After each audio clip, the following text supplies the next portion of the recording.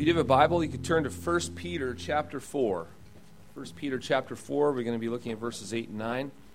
Father, we're very thankful for your word. We're thankful for this morning, and we praise you that we have this opportunity. We look to you as our salvation, as our strength, as our hope, as our life, as our shield and defender, as our guide. And I ask, Father, that you would forgive us for not looking to you to be everything for us, but instead looking to us and to flesh, which is weak,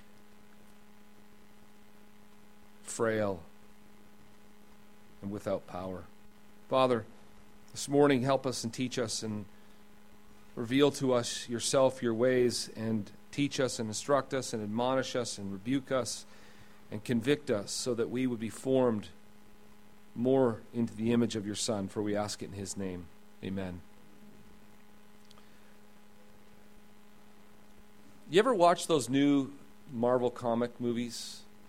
And if you don't have kids that are into it, you probably, if you're older, you're thinking, no, what are you talking about? Well, you know, the ones with all the superheroes in them. They've got the superheroes of the comic days, you know, like Thor, Captain America, those kind of people. You ever watch those or ever you know anything about them? Maybe at one time in your life you've even read a comic. Maybe you read a comic. And one thing you'll notice in there, these people usually have one particular kind of power, and sometimes two. They have a power that allows them to do things that are just amazing, beyond what is ever thought of as normal, right? And often, if you watch these, sometimes it's fun to think about, hey, if I had a superpower, what would it be? We've actually asked that question around the table before. And asked about, you know, if you had a superpower, if you could have one, what would it be? What would you like to have? And thinking about that often can be fun. Because when you think about a superpower, it starts to allow you to think about things that you could do and accomplish that you can't ordinarily do and accomplish. And the thought of that seems like a pretty neat thing. And if let's say you're not into comics and you're thinking that's just a goofy analogy, Dean. I don't know what you're talking about. Have you ever thought about being king for a day? Thought about being king with supreme and ultimate power. And you could, whatever you dictate, whatever you decide, whatever you determine is going to happen. Boy, just think about that. Just think, okay, you're the ultimate supreme king of America. Where would you start? Right? That could be a fun exercise to think of the power, the influence, the ability to bring about change, the ability to form the world into the image that you think it ought to be. Often that's what we're even trying to do in our own little tiny worlds. We're trying to form them into the image we think they ought to be. And we're met with all kinds of frustration, aren't we? Nothing seems to work out. Where's the power? Where's the influence? And we tend in this position of weakness, this position of frailty, we tend to think that power is found in having ultimate control, dominance, authority, the ability to speak, and it happens. Yet, what's very fascinating is that God has given us a power that is in some ways supernatural. But it's not the kind of power, it's not the thing you typically think of when you think of power. God in his ways has done something marvelous. There's a tremendous, almost magical power that is available to everyone, but so few people ever use it because it's contrary to our flesh. It's contrary to what we think of when we think of power. You want to know what it is?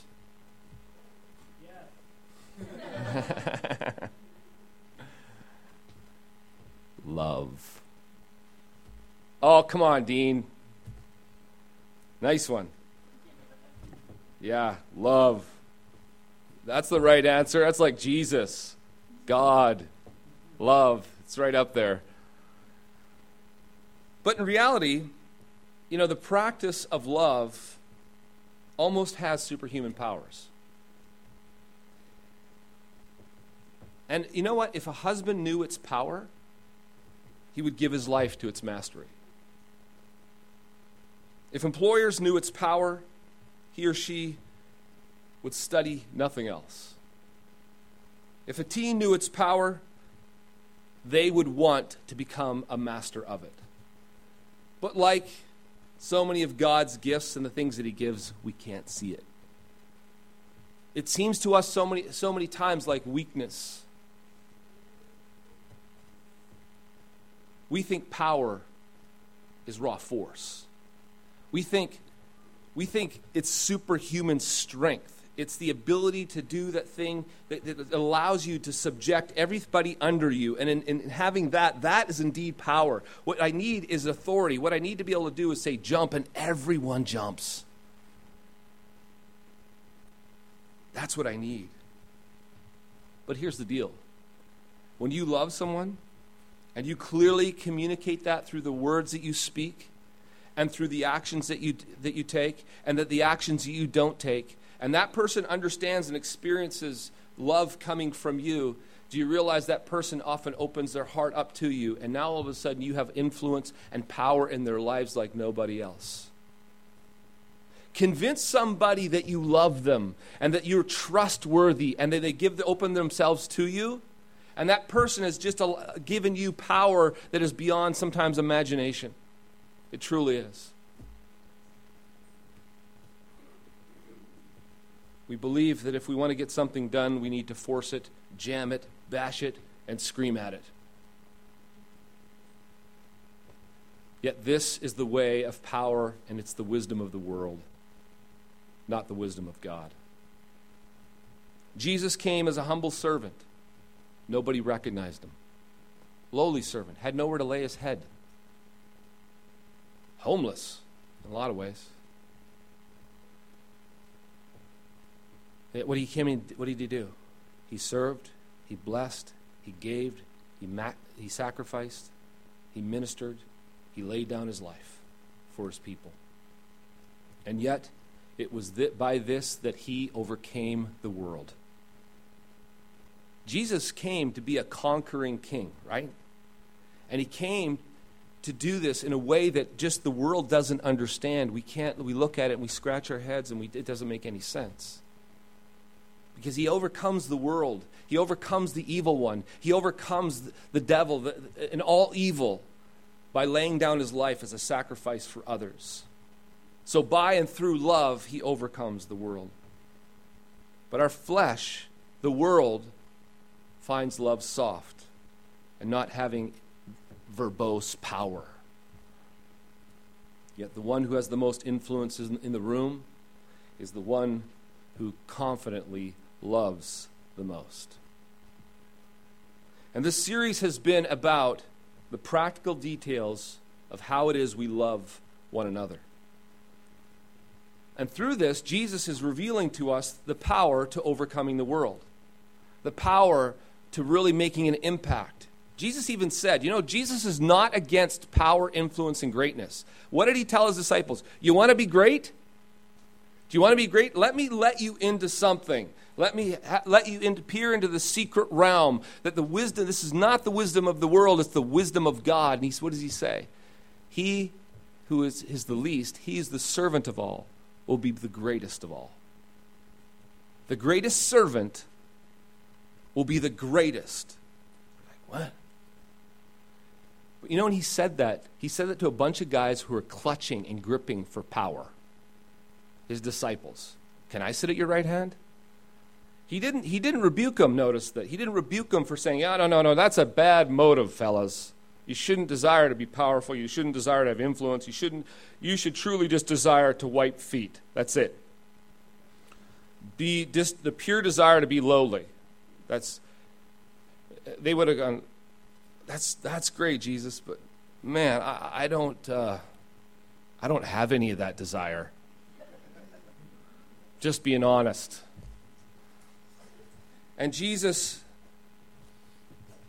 didn't say that. Jesus said, if you do want to be great, if you do want to be exalted, if you do want to have power, I'll show you the way, but it's going to blow your mind. What? Become the least. Become a servant. Become somebody who knows what it means to love. And that love fleshes itself out in the details. This morning we're going to look at hospitality. Be hospitable to one another. And like the other aspects of loving one another, it has a hidden power that our flesh does not see.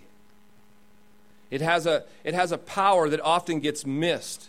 And sometimes all we see is the sacrifice. All we see is the service. All we see is what we have to do. But please, people, let's get this and let's understand it's the way of love, and the way of love is the way of power. And only the wise in whom God has opened the eyes are able to see and understand this and go after it. The fool continues to go after the ways of the world. 1 Peter chapter 4, verses 8 and 9 says this: above all, keep loving one another earnestly, since love covers a multitude of sins.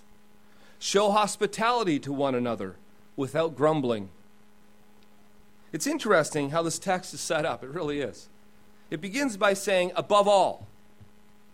Above everything else. It means it's chief. It's higher than anything else. Above it all. Keep loving one another earnestly. Which once again stresses the centrality of love. It's the chief thing. It's the main objective. It's the central thing that Christ has called us to do, right? Is to love. But then the passage gives some practical reason why we should love one another earnestly. And it says something odd, I find. Since love covers a multitude of sins. That's interesting. I mean, I think of love, I think of loving actions. And the last thing I thought of when it says, love one another earnestly, and then it says, and why should we do this? Because love covers a multitude of sins. Peter clearly realizes that loving one another in community is going to mean forgiving one another of a multitude of sins.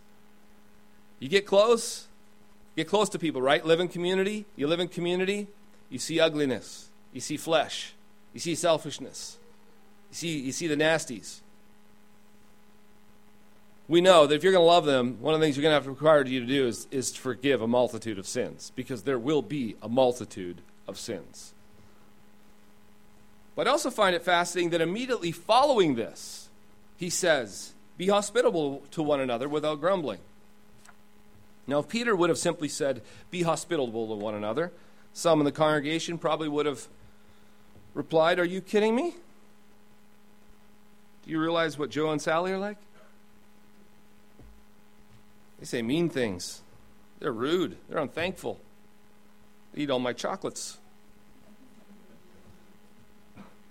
They're simply a pain to have over. I'll tell you that much.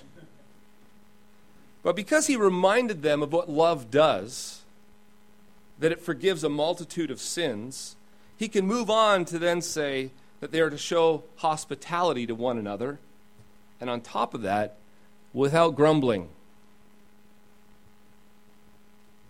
He knows what we're like. And so he shows the foundational reason behind showing hospitality. Because this is how we show love, earnestly to one another. And it's one of the ways, in showing hospitality, I'll guarantee you, you're going to have to cover a multitude of sins. And by the way, don't grumble about it. Because that's what love does. But I think in order for us to fully understand this what he's saying here, he's saying be hospitable to one another. The question that we have to ask, and it's really a good question, is what does that mean? What does it mean to be hospitable? Because I think we automatically can assume, right? We can just throw our own definitions upon it. We read it. Oh, I think, that in our English, when we think of the word hospitality, normally has to do with having people in our homes and feeding them and spending some time with them. That's typically somewhere along those lines is what we think of when I say, what do you hear when you hear hospitality? That's what we think. However, the Greek word that we translate here into English is very fascinating. It has more actually going on than what we think or we realize or how we use it today. But first, the Greek word is Philoxenos, actually. Philoxenos. It's kind of funny. That sounds like a medication, doesn't it? It's a prescription, over the counter. The word is a combination of two words which bring out the full meaning of the word. The first part of this word is phileo, and maybe you've heard of that word before. And then the second part is this xenos, and they've combined these two words together. This first word, phileo, means brotherly love. And brotherly love, and thinking about Greek has 4 words for love. And phileo is like the brotherly love. This is where you get the city Philadelphia, the city of brotherly love. It's different than words, say, like the Greek word for love, eros, which is an erotic kind of sexual kind of love they would use in that reference, romantic. And then you've got a word like agape. Everybody's heard of agape, right? It's very common. A lot of people will preach on agape love, which is that very committed type of love, the unconditional, active type of love where you minister and serve to others. And that's a very common use of love, the love of charity. In 1 Corinthians 13, that's the love is referring to, the agape style love. The second part of this Greek word is this xenos, which means, interestingly enough, stranger or immigrant. And it's where we get the English word, I'm sure you've all heard of this word, xenophobia. I never had. Which, get this, it's the fear of strangers or immigrants. If you went to the English dictionary and you looked up xenophobia, it means the fear of strangers or immigrants. And this Greek word, xenos, which is reference to strangers or immigrants, and phobia, which is this fearful phobia, right? Anyway. So when you put this phileo and xenos together, you have the Greek word for hospitality, which literally means showing brotherly love towards strangers or immigrants, and usually manifests itself in opening one's home to them. Now, the reason why this hospitality was so important in the Bible times is because culturally it was much different than we are today. You have to understand that in that culture, if people traveled, they often found themselves in a situation where they have nowhere to stay. Why? One, there's not very many inns to stay in. And two, most of them don't have the money to afford it. It's usually the wealthy who would stay at inns, and everybody else you're going to stay out under the stars, or you actually have to find someone's house to stay in.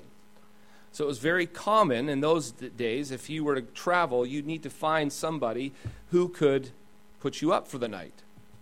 And that person would be showing you hospitality in that regard. So this idea, actually, of showing hospitality like this was actually urged by God from the very beginning.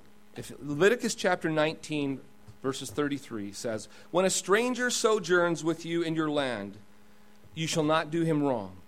You shall treat the stranger who sojourns with you as the native among you, and you shall love him as yourself.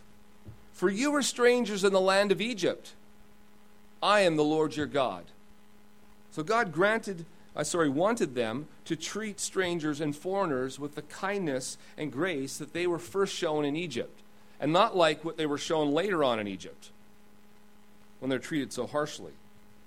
He wanted them to remember what it was like to be a stranger in someone else's land, and out of compassion, treat them how they would want to be treated.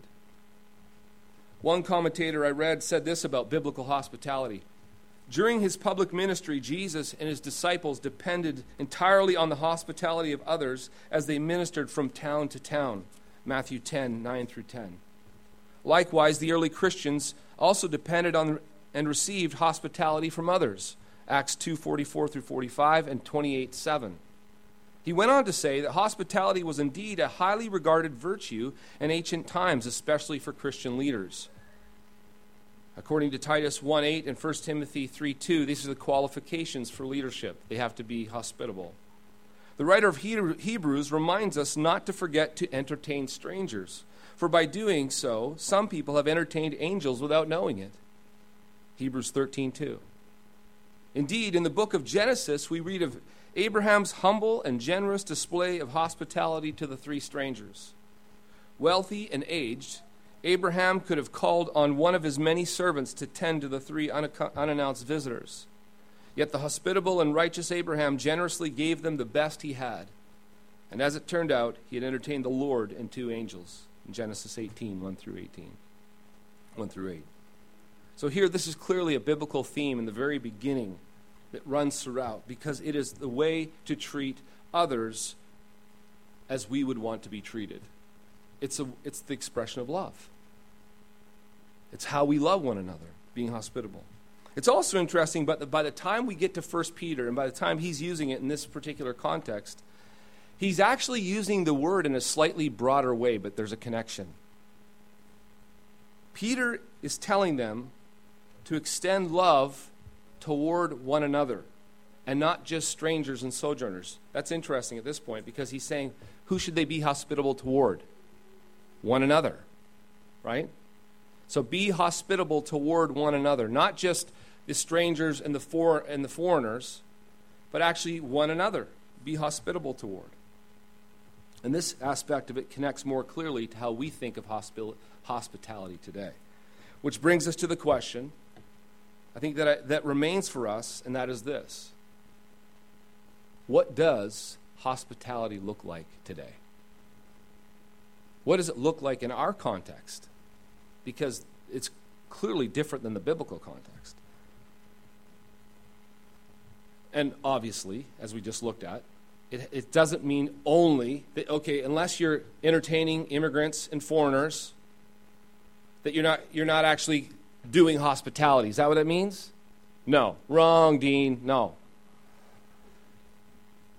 Because you can see from this passage that Peter does use the word in a way that takes it and brings it right in-house and says you should be this way with one another. Open your homes towards one another.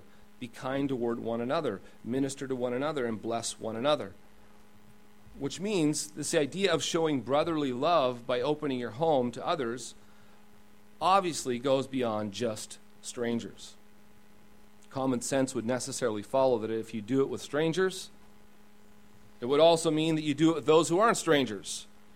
I mean, usually you have to be exhorted outward, not inward, right?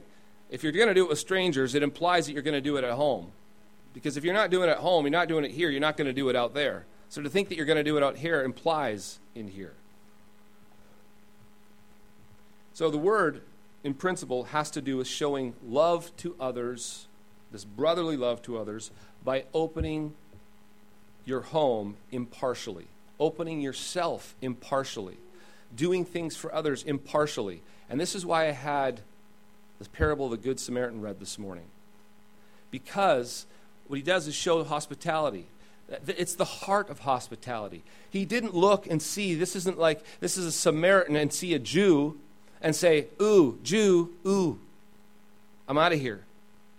He shows this, Jesus uses this for a reason, to show impartial love. It doesn't matter. It's a person in need, and I don't care if it's someone who hates me and my people and despises us. I'll do it anyways, and I'll show him love. That's being hospitable toward him. That's also interesting. I found at the end of that passage, where Jesus asks him who is the one who is the good neighbor who showed love. And he wouldn't say the Samaritan. He said the one who showed compassion. Yeah, nice. He wouldn't even mention their names because that's how they felt about him. They disdained them. Why didn't he say that Samaritan? That's who Jesus explicitly referred to in the parable. But here's the idea of it. Showing hospitality even today, it's an attitude of heart where one opens themselves up to not, and doesn't differentiate between, these are the people that I like, and these are the people that I belong to. These are the people that I really, I get along with. And so these are the people that I show hospitality toward. Now, hospitality is this is where the idea of stranger and immigrant comes in. This is the idea of the Good Samaritan comes in, where you don't show partiality. you're indifferent to the people, and you know that you're opening yourselves up to love even those who are unlovely. You know, the way we would apply this today, I think, is that we don't just have in our homes close family and close friends that we like. And often, here's a good way, this is sometimes a really good expression of hospitality. You know, like at the Thanksgiving dinner, when you have to invite the weird uncle, and you really don't want him there, and you're like, okay, we need to. You call him. No, I'm emailing. It's like, and we do it, and we get ready, and we know it's not our favorite, but we do it anyways. But in that particular case, we're doing it because we don't want to offend anybody. But it really is kind of expressing what Peter's getting at here. It's opening yourself up, opening your home out, and to love the unlovely. And because he also knows, remember, you're going to have to forgive a multitude of sins. And so it's those people in that category that you're, you know, if I was choosing and selecting, I'm going to choose and select those I really like and I don't have to do much forgiving with. But even with our own family, we can choose and select within the family, because within the family, there's those in the family that, yeah, I like having those guys over. I don't like having the other ones over. And so, you know, sometimes we can deceive ourselves and we can think, I'm hospitable. We have people all the time. But it's always just my best friends and close family. And so, well, that's not capturing the idea here. That's not what it means to apply it today. It means to have this impartial love where you open up and you serve and you bless and you give this way to all people and to those who are around you. We really ought to look around the church and be thinking about who could really use an invite. Perhaps someone's lonely or struggling financially or needing some friendship, or really seems like they're on the outside of the fellowship and really could use someone to bring them in. Or perhaps there's a person who everyone seems to forget or leave out often. Or maybe it's the one no one ever invites because they aren't the most pleasant person to be around. Maybe it's because they have issues, and you know you'd have to deal with them. You'd probably cover a multitude of sins. But no matter the case, this is something that we have to remember. When we're applying this today, this is the way we express love. It's impartial. We love the unlovely as well as those that we love. We reach out. That's the idea of being hospitable. And this is huge. It's very important. It's important to Jesus even. Remember what he said to the crowd in Matthew 25, verse 33 and following. When the Son of Man comes in his glory, and all the angels with him, then he will sit on his glorious throne. Before him he will be gathered all the nations, and he will separate people one from another as a shepherd separates the sheep from the goats. And he will place the sheep on his right, but the goats on his left. Then the king will say to those on his right, "Come, you who are blessed of my Father, inherit the kingdom prepared for you from the foundation of the world. For I was hungry, and you gave me food. I was thirsty, and you gave me drink. I was a stranger, and you welcomed me. I was naked, and you clothed me. I was sick, and you visited me. I was in prison, and you came to me." Now hear this. Then the righteous will answer him, saying, "Lord, when did we see you hungry and feed you? Or thirsty and give you a drink? And when did we see you a stranger and welcome you, or naked and clothe you? And when did we see you sick or in prison and visit you?" And the king will answer them, "Truly I say to you, as you did it to one of the least of these my brothers, you did it to me." Showing love to the least is showing love to Jesus. It's the kind of love that Jesus loves, and it is greatly prized in his kingdom.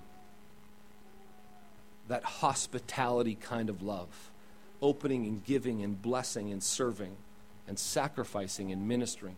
It's never in vain. It's never in vain. Jesus, at the very end, is looking and delighting in those who practice it. And he's in here, he says, isn't this a fascinating in Matthew 25? The dividing marker between the sheep and the goats is this heart of hospitality. Caring, serving, giving, blessing, helping. Fascinating. This is the spirit of one who is hospitable. It is one who looks out for the needy, one who looks out for the outcast, one who looks out for those who are on the fringes, those who are not being brought in, and brings them in. It's the heart of God. Now, it might be that you've wanted to be this kind of person. Maybe this is the kind of thing you want to do. You want to be hospitable, but you aren't sure how to get started. Where do I start from here? I've never been really hospitable. Anytime I think of it, I kind of get ready to throw up. I don't know. So what do I do? What do I do? Well, here I think is how you can get started. First of all,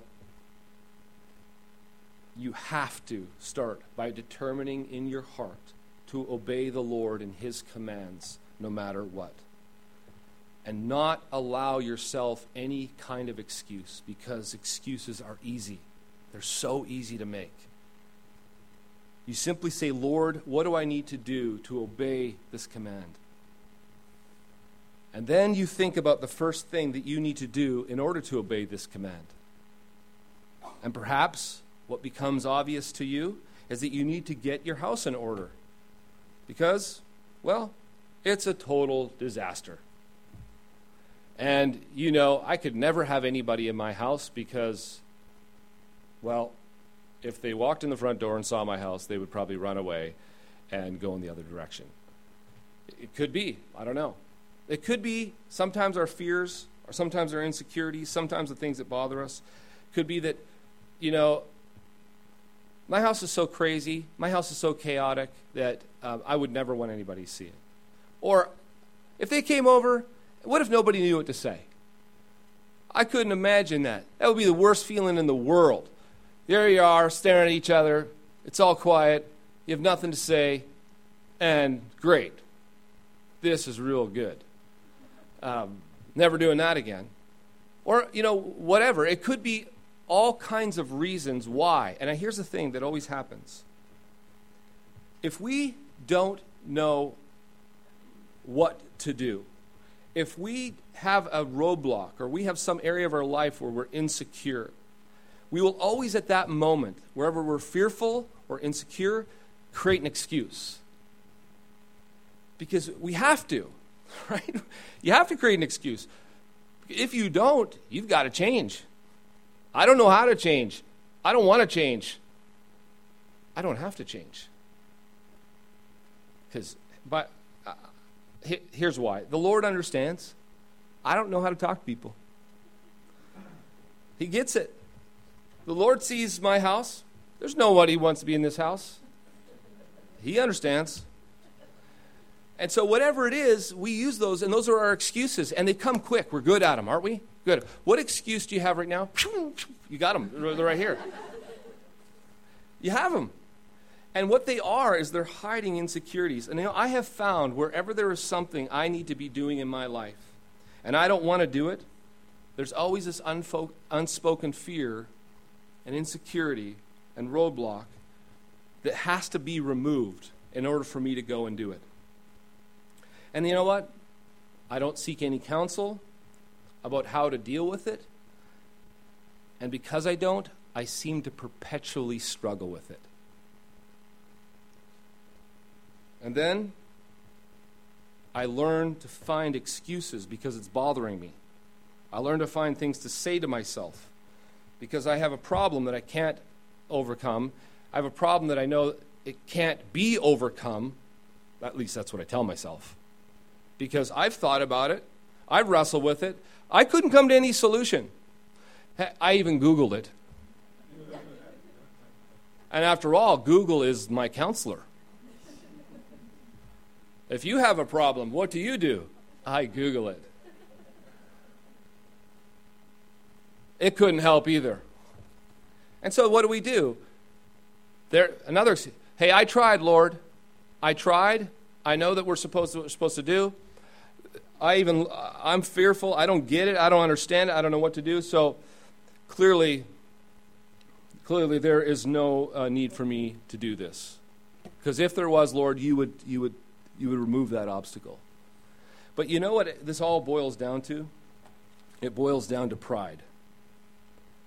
Because our pride and our ego, you know what it doesn't ever want to do? It doesn't ever want to ask for help. Because the very thing that we need is help. We get stuck all the time, don't we?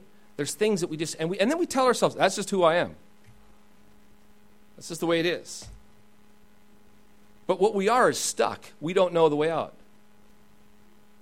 And we're not going to go to somebody, hey, you know what? I'd really like to be hospitable, but let me tell you some of my fears and insecurities about this. I got some issues, and I don't know how to overcome them. What would I do? Well, who's going to do that, right? I'll tell you who. Somebody who's humble. Somebody who humbly would want to go to somebody and find out how to overcome their issue. Because here's the thing. The person who does that, the person who's humble like that, whenever you humble yourself and you go to others and you seek wisdom and counsel and guidance, look out. Because guess what? You're going to grow. You are going to make progress. That old thing that had you stuck, that thing that had you fearful, that thing that had you bound, that thing that had you not moving forward, well, get ready. It's going away. But you have to be humble. You know the way of progress is paved with humility. This is the way of God. You want to grow, you want to move forward, you want to grow in this hospitality thing, you want to become hospitable, it's going to require humility as you walk forward. Because there's people who can kind of, you just think, oh, I just don't have the gift for that. Those guys over there, they have people over, they know what they're doing, that's their gift, I'll let them have it. Well, let's go back to the passage. It says, show hospitality to one another, and it has nothing to do with gifting. It has to do with the expression, what does it say? Just prior to that, love one another earnestly. Love covers a multitude of sins. And from this, comes out of this, is being hospitable. It's the heart of love that expresses itself. So let me say this. You need people in your life. You need friends. You need someone who can come alongside you and help you. You need someone that you can say to them, could you help me? I'm stuck. I don't know what to do. The saddest thing in the world is if you don't have someone in your life that you can say that to. Because that someone is the one who's going to help you. And you know why? What did we talk about last week? We're called to bear one another's burdens. And this is the reason why. Jesus made you and he made me weak. He made us dependent. I need you guys and you need me. We need one another. I can't make it alone, neither can you. So stop trying. Stop trying to be Superman. Stop trying to be the superhero that I talked about at the beginning. Stop trying to be that person because that is wrong. That's the way of the world. The way of Christ is lowly. It's for the humble. It's for those who will ask and for those who don't know and for those who have problems and for those who struggle and for those who need help and for those down low. That's where the power of Christ, that's where it's found. That's who it's for. The kingdom of God is full of a bunch of people who are weak and needy and they know it. And they have people around them who help them, who support them and walk with them and get them going and moving forward. Then after a while, everybody's amazed at who these people are. Wow, look at the progress. Look at the growth. Look at how godly. Look at how amazing. Look at how strong. Look at this person, right? Do you know why they're like that? Go look at their friends. That's why they're like that. I heard this quote once. It was perfect. He says, probably the most important thing you could ever know about people is this. A person is the average of their top 5 friends. Every one of us. That statement was almost as if that person knew how God ran the world and how he put the church together. You are the average, and it's true, of your top 5 friends. Because you're not self-made. You are not some superhero. You're a weak creature of the flesh who desperately needs good friends. And with good friends, you'll make it. With good friends, you will become very hospitable because you need help. You have stumbling blocks. You need guidance. You need support. You need encouragement. You need direction. You need it all. And so do all of us. And so as the people of God, as we go and as we express love to one another, what do? We show hospitality without partiality. We look for outcasts. We look for the fringers. We look for those in pain. We look for people who aren't in the club, so to speak. And we seek to bring them in. Because that's what Jesus does.